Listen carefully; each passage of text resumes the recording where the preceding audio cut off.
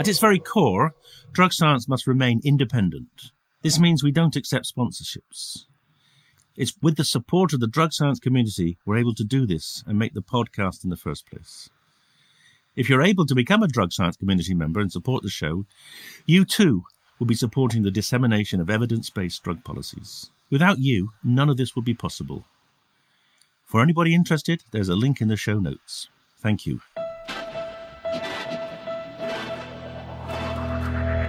Hello and welcome to the Drug Science Podcast with me, David Nutt. Here we're bringing together experts and activists for a rational, honest and informed conversation about drugs. Well, hello and welcome to another Drug Science Podcast. And today I have an eminent psychiatrist from Scotland originally, Professor Allan Young, now down in England in the very hotbed of British psychiatry at the King's College, the Institute of Psychiatry. Welcome, Allan. Thank you very much, Dave. And I think you may be the first psychiatrist I've had on this program, certainly in terms of having I keep saying English, but a great British psychiatrist. And I think that reflects several things, partly that British psychiatry up till now hasn't been that interested in the kind of things that the drug science do. And you're breaking the mold there.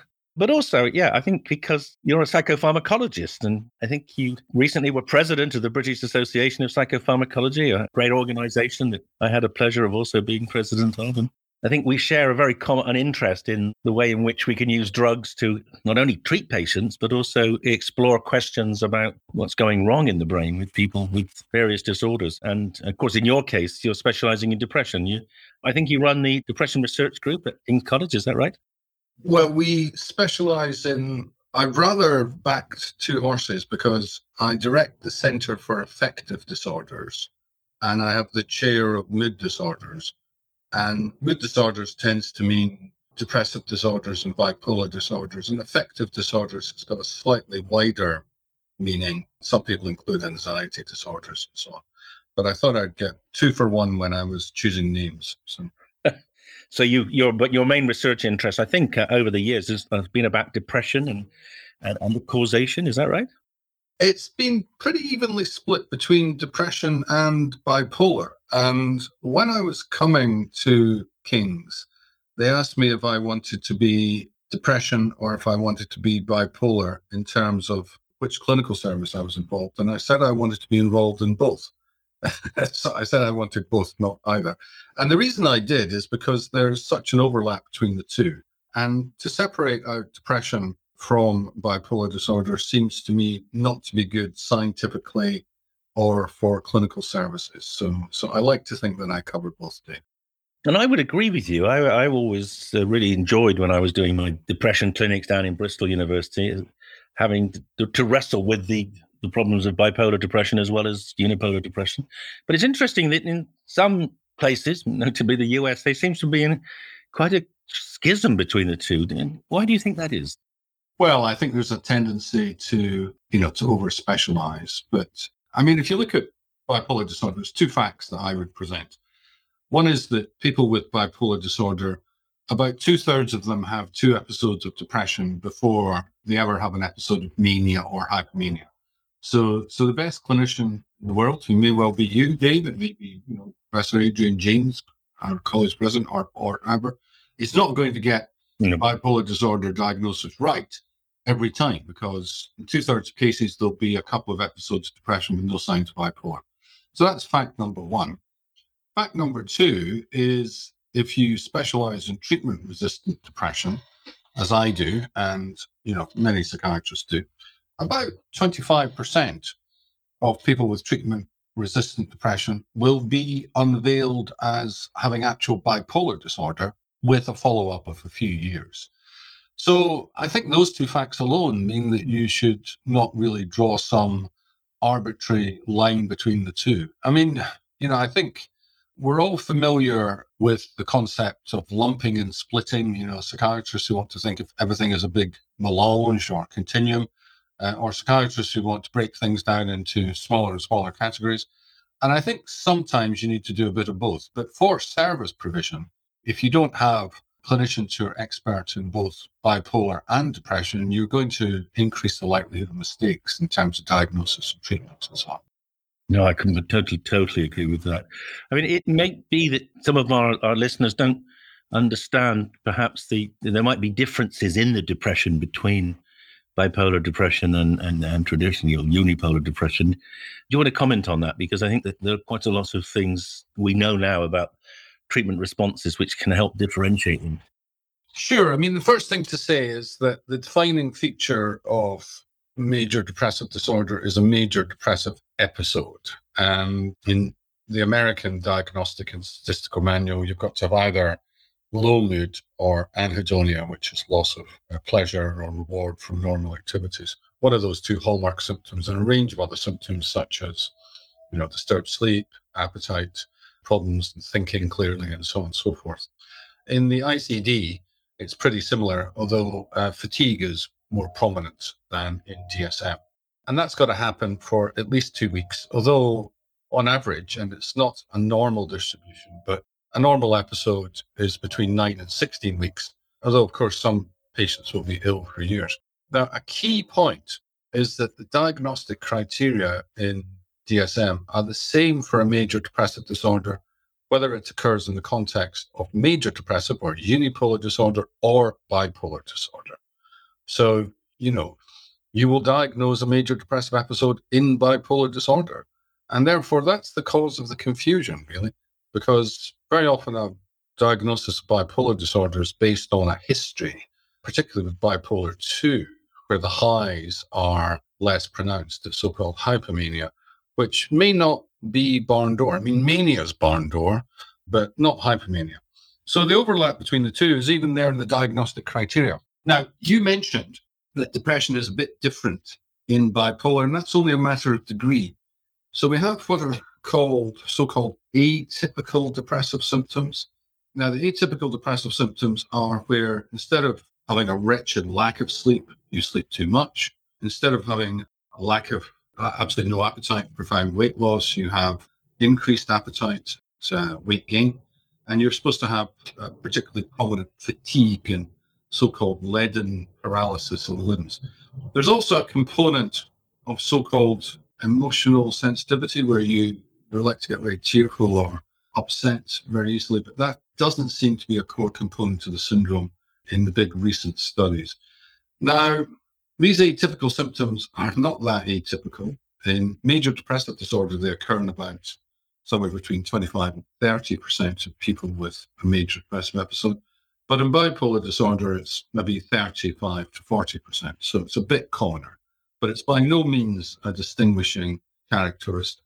Now, the most recent formulation of atypical depression is by Brenda Penix from the Netherlands, who's a marvelous researcher who does a epidemiological study looking at mood disorders in the community in the Netherlands. And she's got great data. And she's identified what she calls immunometabolic depression, which is a reformulation of atypical depression. So it's got the same symptoms because Brenda found them to cluster in her epidemiological sample, but it doesn't have the sensitivity that I mentioned nearly as prominently as in the classical formulations. And also, they tend to have high BMIs. Sorry, the audience may not be entirely sure. So they're overweight, is what you're saying. Yeah? They're overweight, so high body mass index. So when you have a body mass index above 30, body mass index is quite simple. It's it's a measure of your height divided by your weight, and the normal range is 20 to 25, though I think that's probably too low, at least for people that are middle-aged. But if you have a BMI of above 30, you're technically obese. And then you tend to have the inflammatory markers present. You tend to have a low background inflammation, and whether you're depressed or not. So this combination of these symptoms, the obesity and the increased inflammatory markers in the body, gave rise to what Brenda and Michael Burke and others called a nice paper, a really nice paper, immunometabolic depression. So that probably is a bit commoner in bipolar disorder as well. But one of the arguments for separating unipolar and bipolar depression has, certainly in my lifetime, been around treatment response, with bipolars not being that responsive to classical SSRIs. Is that still accepted? Yeah, I mean, it's very interesting because there's been a real paucity of studies of antidepressants in bipolar depression.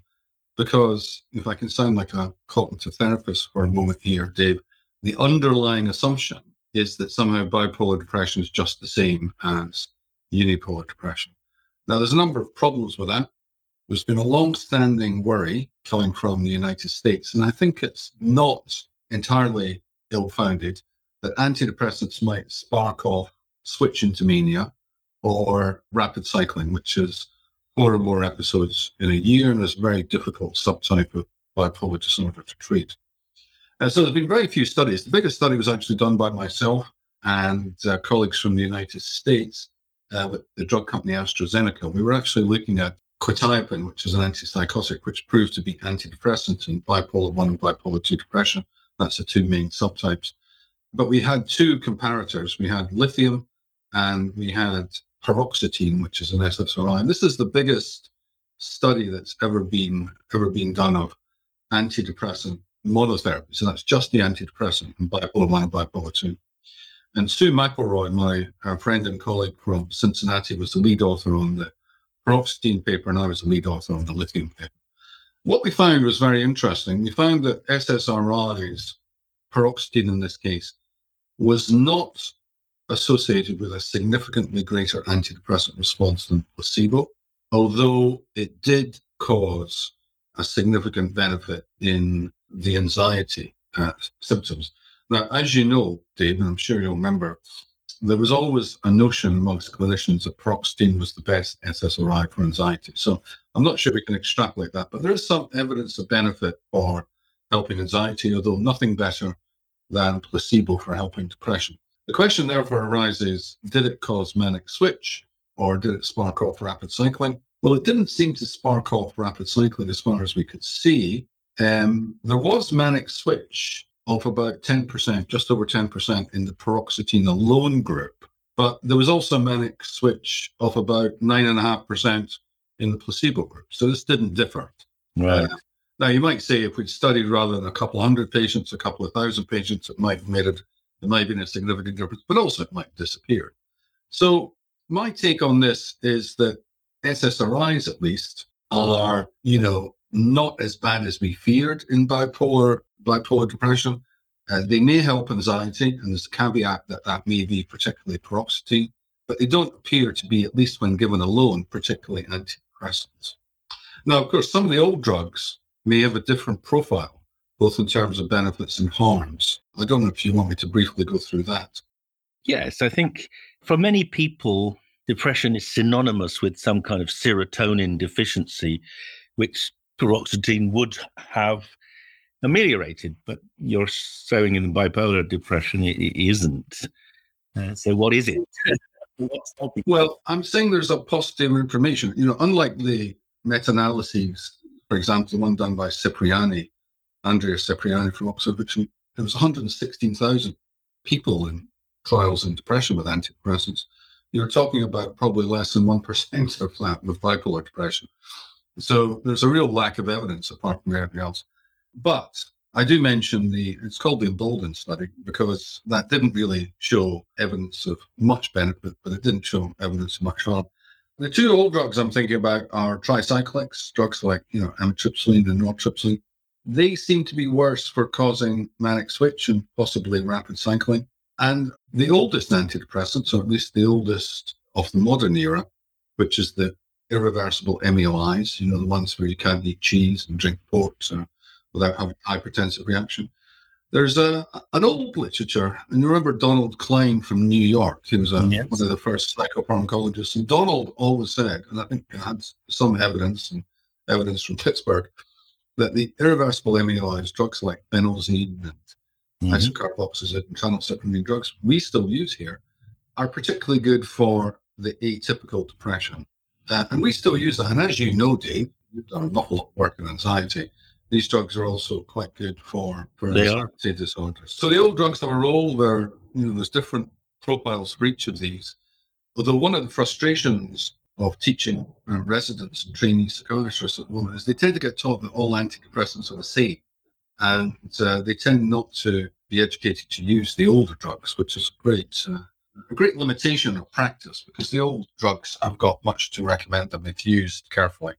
Well, that was one of the reasons I was trying to explore this with you, because it's also sort of paradoxical, isn't it, that so-called antipsychotic, which was quetiapine started out to be, turns out to be an antidepressant in bipolar depression. Can you explain that? Well, I mean, I think there's a general rule in medicine, and particularly in psychiatry with treatments, is that they never work out quite the way you planned. And, that's why we introduce, we have drugs which were originally anticonvulsants, like lamotrigine, still used as anticonvulsants, but seem to be useful for preventing bipolar depression and even mania. So I think there are differences with the antipsychotics pharmacologically. I mean, they're all anti-manic and they're all antipsychotic, but there's only a few of them have been shown to be convincingly antidepressant, foremost amongst those is quetiapine. But there's some evidence for lorazepam and possibly cariprazine. And so if you think about, the pharmacology, they're all D2 antagonists, which is likely to be common anti-manic agents. So just to be clear for the audience that aren't psychopharmacologists, D2 means dopamine receptor D2. Yes, the D2 dopamine receptor. That's right. But there's going to be other pharmacological actions, possibly on, other catecholamine receptors like your norepinephrine receptors or your 5-HT7 receptor, for example, or lorazepam, or your 5-HT1A, which may be important. So I think it's important that we have the capacity to examine all potential treatment options and trials and all indications, which I think probably leads us quite nicely to psychedelics. Well, except they don't work if you're on quetiapine, but we'll come back to that later. Actually, I want to take you back to the beginning when I first met you, because you turned up in Oxford when I was there as a lecturer, a senior lecturer, and with a particular interest in stress, I seem to recall, and cortisol in depression. Can you share that interest and that research with us? Yeah, absolutely. So I had the great opportunity as a trainee psychiatrist to do a PhD, something that's, NIHR, to their great credit, Wellcome and so on, sponsor a lot now, MRC. But back in the 80s, it was comparatively rare for a trainee psychiatrist to be able to do a PhD. And I had the great benefit of doing it with one of your longtime friends, Professor Guy Goodwin. And Guy thought that, well, he said to me, there's 2.5 facts in biological psychiatry. So the full fact number 1 was that genes play a role, which I think is probably still a full fact. Fact number 2 is that drugs work, and that's probably still a fact. And half fact, so to make up 2.5 facts, was that stress has got something to do with severe mood disorders. So he set me off to look at that. And I must say, it was a great education in science. And it's the type of thing that perhaps if people could experience more widely, then the world might be different than the way it was. Because Guy and I designed a set of experiments in animals, and we thought we knew the answer already. And we just had to do the experiments to confirm what was so obviously true. Now, that may sound a bit ridiculous, but I'm struck by the fact today that in lots of spheres of life, including in people that comment on psychopharmacology, but in other things, people think they intuitively know the answer, or it's obvious that that's the answer. Yes. And I had the very sobering experience of finding out that what was obviously the answer wasn't. So if I can explain a bit more. Yes.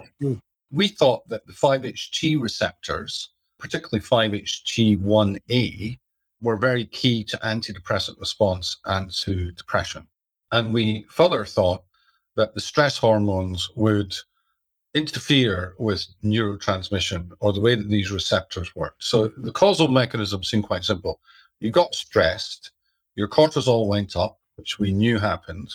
Mm-hmm. Your cortisol interfered with your 5-HT neurotransmission, and bingo, that was how you got depressed. You can see the little diagram in your head. So Guy sent me off for a couple of years to the lab, and I gave animals, rats and mice, high levels of corticosterone, which is the rodent version of cortisol, appropriate stress model. And I looked at receptor function, and I found no effect of this blocking of the stress hormones blocking the receptor function. So essentially, what we thought was just, filling in the data to show that the belief was true, ended up by us showing that the belief was wrong. Now, what we did find was that, if anything, the stress hormones had an effect that was a bit antidepressant, or a bit like antidepressants. And particularly, they seemed to dampen down some of the inhibitory 5-HT receptors, such as the one in the cell body. So we published all this. And I remember I coined the phrase just to myself, that the stress hormone was God's antidepressant, because it seemed to me that rather than actually causing depression, the stress hormones were an attempt to bolster mood. And of course, that shouldn't be that. Oh, I see. So the raised cortisol, which is characteristic of, or certainly common in some people with depression, could be a protective agent rather than a causative agent. Well, that was radical. Yeah, if you go back to thinking about why we have the stress response, I mean, the stress response is all about promoting survival. So it's all about marshalling your glucose and so on and so forth. And the fact it would bolster mood in the short term, of course, clinicians know that these drugs, if anything, cause an uplift in mood. What happens? Yeah, because you see that clinically, don't you? Well, I mean, I've seen this clinically recently. I mean, I have a lady who's in her late 60s. She's a patient of mine, and she was given fludrocortisone by the geriatricians for falls. And this is a peripheral steroid. It works more on one of the steroid stress receptors than the other. But it's put her from being chronically depressed into very, very slightly high, but not where it's a problem. And I looked up, and there is the odd small trial. So I think the notion that the stress hormones cause depression is probably wrong. What they seem to do is to be a sort of way of the body trying to counteract depression. But what they do, and this is quite clear, is impair cognition. And that was actually something that we then went to researching and spent the next 20 years looking at the effects of stress hormones on cognition. And that is a particular problem in bipolar, isn't it? That you get cognitive problems which end up being, maybe not as impairing as the mood swings, but certainly meaningful. Well, the cognitive problems in both unipolar and bipolar are the biggest single contributor to psychosocial dysfunction, because people can't perform as well at work. So, of course, the mood episodes are terrible. But remember, in bipolar and unipolar, they usually are episodic. But the cognition is related to the number of mood episodes and actually is quite disabling. Now, we're not talking about the amount of cognitive impairment that would equate to dementia or some such, but it's enough so that people who previously functioned at quite a high level can't do that anymore. It's very analogous to the brain fog that we're hearing about with COVID, actually. And the steroids seem to play a role in this. We gave steroids to normal volunteers, for just a week or two, and it impairs their cognition, and then that's reversible. There's work from experimental animals showing you can do this. And we did a series of studies when I was in Newcastle and with colleagues in Newcastle showing that if you block the steroids with a steroid receptor antagonist, you actually enhance cognition. So I think there's still quite a lot to be done in looking at improving cognitive outcomes, some of which we've done with drugs. And I've mentioned the stress hormone antagonists, but we've also done other studies recently looking at cognitive remediation strategies, which are non-pharmacological, and they seem to work as well. And then the obvious thing to do is to combine the two to see if you can really help these people to the maximum. Maybe explain a little what cognitive remediation therapy is, because I'm not sure many people would have heard of that. Well, cognitive remediation therapies, I mean, there's a number of different types, but we do the type which was developed by Professor Dane Till-Lex, my colleague here, for people with schizophrenia.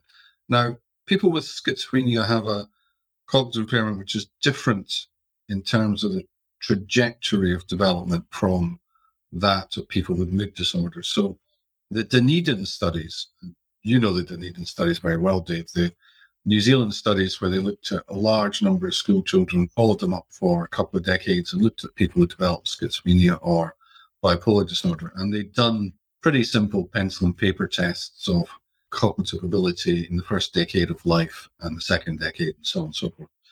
The kids who grew up to develop schizophrenia, on average, were impaired compared to their peers in the first decade of life, well before they developed schizophrenia. And this is because, this is a key plank of the neurodevelopmental model of schizophrenia. So you've got a cognitive impairment. Again, this is something that you only see in a group. You'll get some people with schizophrenia are above average and so on and so forth. But as a group, they tend to be below average. And then there's a bit of a drop-off with the first episode, but then it stabilizes and only very gently declines over time. And the situation with bipolar disorder is very different. The kids who developed bipolar disorder in the first decade, second decade of life were actually 2/3 of a standard deviation better on average. Wow, their IQ was enhanced. Yeah, well, we find this repeatedly. Not all people with bipolar disorder are very bright, but they do tend, on average, to 10 IQ points extra. And, in our studies, it's always IQs are always about 112 or something like that. Hang on, wait a second. You said that kind of just to make sure that, so everyone knows that the IQ scores are structured, so 100 is the midpoint, right? So 110 is 10% more than the average, right? Yeah, and a standard deviation is 15. So, you'd probably only find a small percentage of the population with an IQ above, 130. But, people that are involved with patients with bipolar disorder know that they are very often very bright and very talented. And this is why the loss of those abilities hurts so much, because they could do more. Anyway, so they're brighter before, and then they tend to lose on average cognitive ability with each episode. And the big question is whether this is progressive or whether it's reversible. Our recent study of cognitive mediation tends to show that it's reversible, certainly with the cognitive mediation, which was originally designed for schizophrenia, which has an effect in schizophrenia, but not a huge effect. The effect on bipolar disorder in the pilot study, it's only a pilot study. We're doing a much bigger follow-up study in London, Oxford, and Birmingham, which is just about to start. But the pilot study, which had 60 people in it, showed remarkable benefits, which were pretty enduring on all the different aspects of cognition. And that's just from this computerized package that goes on for a few months where people do exercises. They have a therapist that takes them through various different strategies. There's a debate about whether you're actually enhancing the core cognitive components like memory and so on and so forth, and I think this is what people like Till believe, and I think she's probably right, you're enhancing what they call metacognitive abilities. So that's the ability to learn new strategies to work around your strengths and weaknesses, to put it very bluntly. Anyway, so that's a bit about the difference between in cognitive impairment. Now, there is a subgroup of people with bipolar, and that's the group of people in bipolar that tend to have more relatives with schizophrenia, and they tend not to respond to lithium, at least in the Canadian cohorts, who will probably have more of a trajectory of the cognitive impairment like people with schizophrenia, obviously.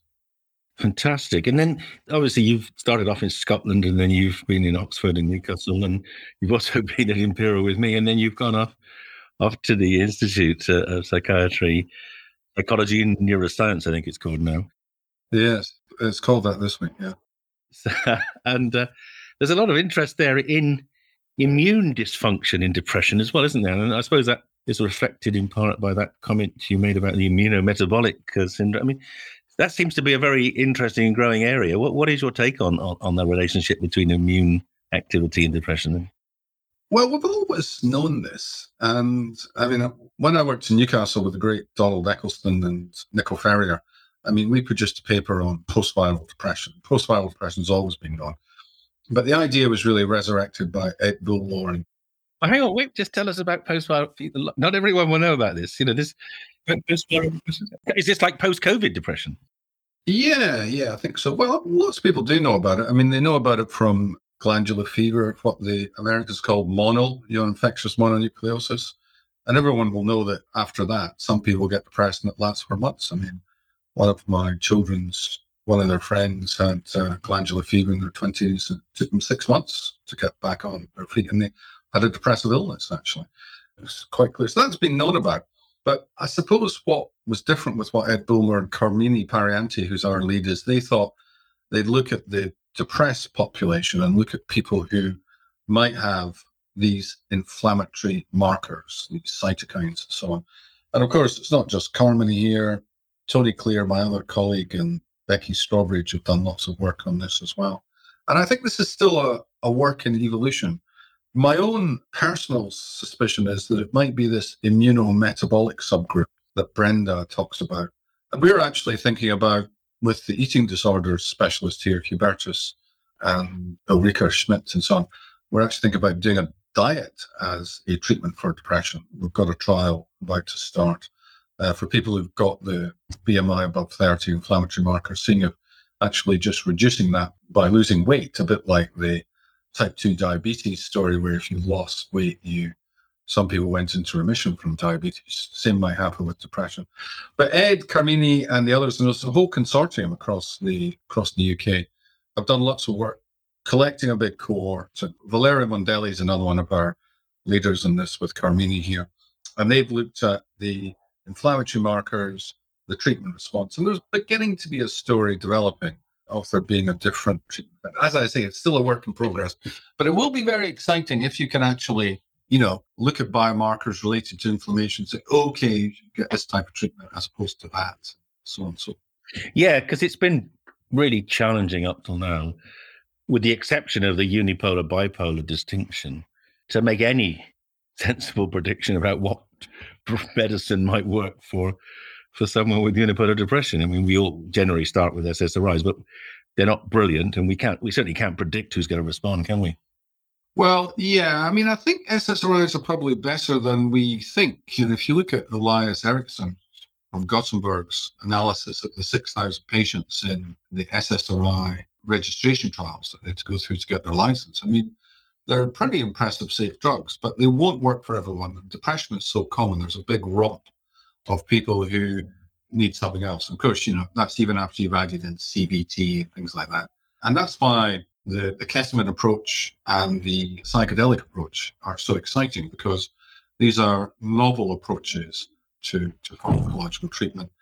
And at least in the case of psychedelics, they're a combination of a relatively new pharmacological approach with also a psychotherapeutic aspect built in to the therapeutic package, which I think is a really good development, because it's sort of, it boggles my mind that we haven't always done this. And, we try to look at drugs in isolation, because that's not the way they're used clinically. You don't get them from a vending machine.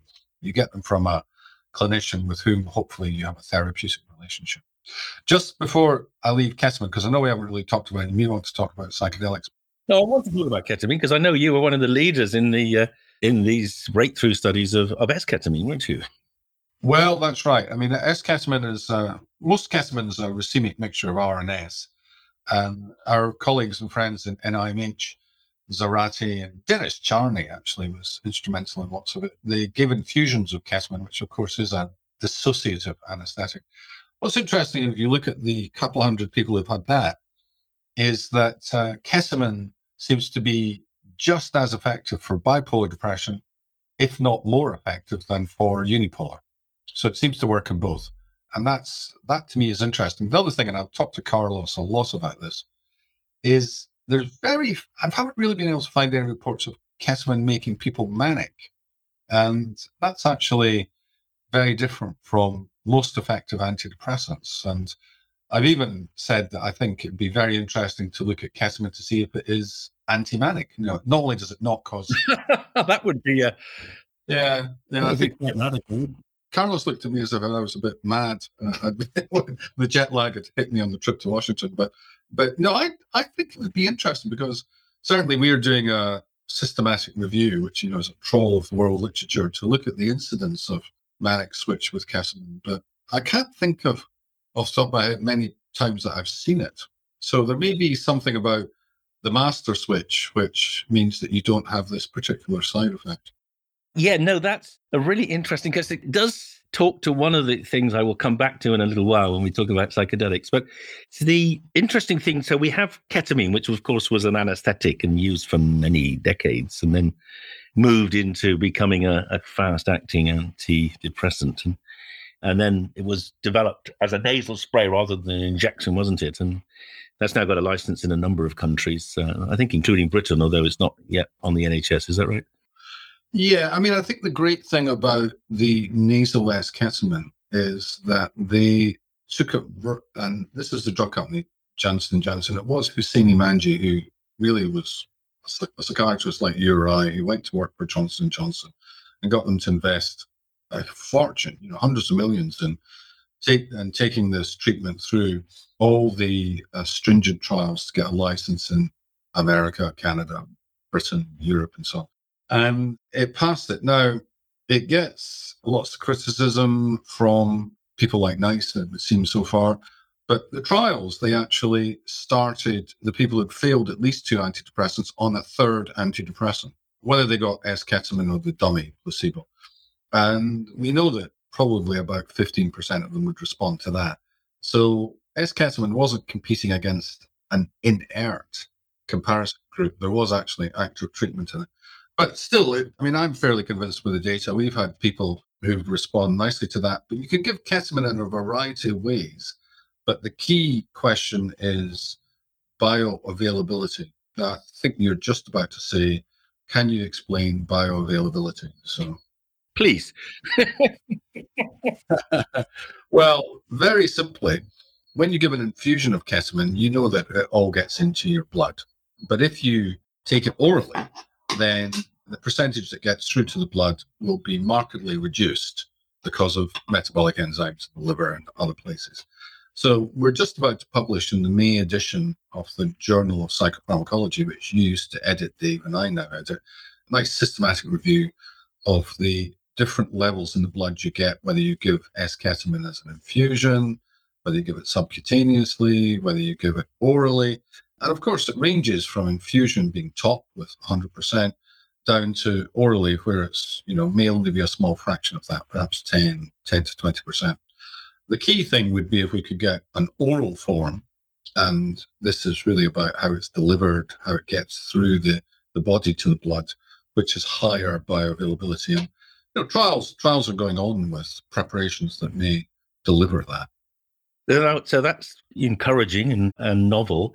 But of course, we've already touched on it briefly, but we'll come back to it in detail now. There's the other fast-acting antidepressive drugs, or the psychedelics. And one of the things that you guys have really pioneered and invested a lot in it down at King's College and the Institute of Psychiatry is in psychedelic research. So, and you've become, I think, quite a supporter of that. Would you like to share with us, why you're being supportive and why you've set up such a big venture there? Well, I think all credit to you, Dave. You really kicked it off, and I think you were brave and clever enough and, perhaps willing to take the heat for saying that these drugs, which legally are thought to be bad, might actually be possibly good. They might be therapeutic options. And, we all know the story that they were used a lot in psychotherapy, and there's a big history in the 50s, 60s, albeit with trials that probably have the same relationship to our sophisticated trials now as the car that, previous generations drove compared to, I think you drive a Bentley, don't you, Dave? So compared to that, or my Ford Fiesta, which is a very efficient. Kite. And they were banned probably for political reasons. And you, Robert Carhart Harris and so on, really led the way. And against terrible, I think probably the word is cultural. There was a cultural belief. This became part of the culture because culture can change. And I think there's been a bit of a change. There was always the counterculture, which didn't believe that these were bad drugs. And one of the important things is James Rucker, who did lots of work with you and Chemo to Us, found when he and I and colleagues looked at the literature is there isn't really much of a signal of safety problems with these drugs. They've been, whether it's psilocybin or the others, they may not be available like aspirin, but they have been taken a lot over the years. And the landmark paper, of course, was yours, where you looked at the ratio between benefits and harms for different drugs, whether they were legal or illegal. You said it was reasonable to consider, alcohol with heroin, with psilocybin, with this, that, and the other. So I think the scene was set. But of course, James and I think, summed it up in a paper that really James wrote called From Serendipity to Credibility. So I mean, I think the serendipity is, and the scene's been set by yourselves and others. Of course, you're still very active in all of this, but there's an awful lot of work to be done to build the portfolio of data about the benefits and harms of these drugs in different conditions, because, they may be beneficial in treatment-resistant depression, but then they may not be beneficial, or they may be disadvantageous in, say, borderline personality disorders. Well, that's right. But you've actually got a centre there now, haven't you? I think you inject in the hospital. Yes. Well, I mean, one of the key things was, again, this was done, I feel like I'm preaching to the choir here, telling them what to sing. But one of the key things was getting medicinal quality psilocybin. Of course, you did that. You worked with Compass, who are the pharmaceutical company. Compass have been working with us and with James. James also has, I mean, to the great credit, he's got funding and a grant from our NIHR, the National Institutes of Health Research, to do this. So we got investment from there as well. But Compass have invested with King's College and with SLAM, our NHS partner, South London and Maudsley Trust, to invest quite a lot of money into a centre so we can do do as many of these trials as we can, and also be a centre for training and education for other therapists. So we've got studies underway in treatment-resistant depression. There are studies underway in post-traumatic stress disorder. We're looking at studies in perhaps anorexia and so on and so forth. So, I mean, there's a whole long series of studies that can be done. And have you met any resistance? Have you met, or has it been, you've been welcome, has this new approach been generally well received? Because I think maybe I should just say something else. People may not completely understand it. We have a lot of international listeners and even UK listeners. They may not quite understand how eminent the Institute of Psychiatry is. I mean, when it endorses an approach, then it generally means that the rest of the psychiatry community falls in line. So it's impressive that you've done it, and I'm grateful that you have. But has it been challenging, or has it been open arms? It's not been. I mean, we've had no negativity at all. In fact, we've had huge support, particularly from our NHS colleagues from SLAM. I mean, SLAM have been terrific, and they've embraced this in a way which I think was really touching. And particularly people on the SLAM board who've got lived experience and so on. The only negative comment I've ever received was when I gave a talk at a very, very eminent centre in the United States. And unlike these days where you give talks remotely, this was before lockdown, and I gave a talk about psychedelics, and I talked about this, and I said many of the things that, showed your data, showed our plans, and I showed this, that, and the other. And afterwards, one of the very eminent biological psychiatrists came up to me and said, I don't know why you're bothering with that stuff. We all took that in college, So, and I thought, well, that might mean something. So that's You're still here anyway, aren't you? Yeah, you're still here. And you're still negative 50 years later. But generally, we've had huge amounts of support. And I think that's one of the things that's interesting about the field of psychedelics is that the enthusiasm can sometimes tip over to evangelism. And we've got to be aware that we've got to apply the stringent, cold dowsing of, logic and so on. A bit like I said about the stress hormones, the stress hormones where I thought I knew the answer as a wet behind the ears young psychiatric registrar, and I found exactly the opposite. I remember being shocked, actually, and it's the biggest learning experience of my scientific career that you can do something. I have this statement. Twice in my life, I've done experiments which gave me exactly the opposite result. And the one thing is, it's true. Yeah. There's no way you're kind of massaging the data. You're suddenly being hit between the eyes with this, hang on, how do I make sense of this? So I think we've got to do the experiments and just see where it leads us. But there's a freshness and enthusiasm. And it leads us back to why we're in psychopharmacology. And I mean, I can remember as a trainee, when I was just starting out in psychiatry, being astonished at drugs working. So you'd have someone who was manic, you'd treat them, and 2 weeks later, they'd be transformed. So if someone who was depressed, you give them antidepressants, you follow them up, they'd get better.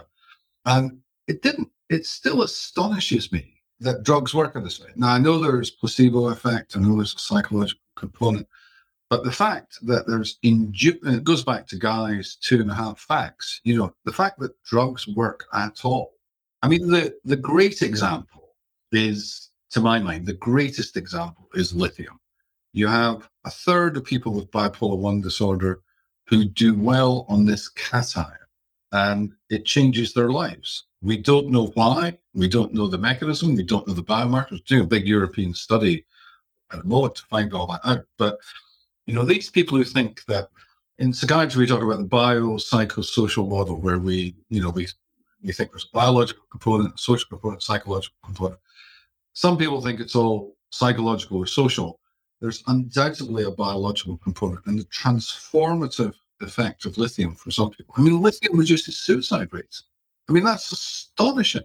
And not only does it reduce suicide rates in trials, as you know, it does it when there's higher amounts of lithium in the drinking water. That's right. And these facts to me are astonishing. Now, some of that astonishment and wonder, I would use a sense of wonder really, which I've always had for psychopharmacology. And other people are very cynical about psychopharmacology. They think it's drug companies pushing things for profit, and so on and so forth, somehow perverting scientists' judgment.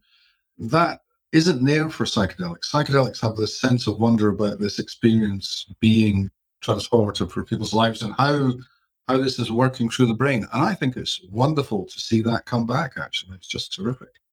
Well, it's wonderful to have someone like you saying that and campaigning for it and also providing a rationale for it. So thank you very much for sharing your experience and vision with our audience. And also I'll say thank you for taking over the Journal of Psychopharmacology. Couldn't have been to a better person.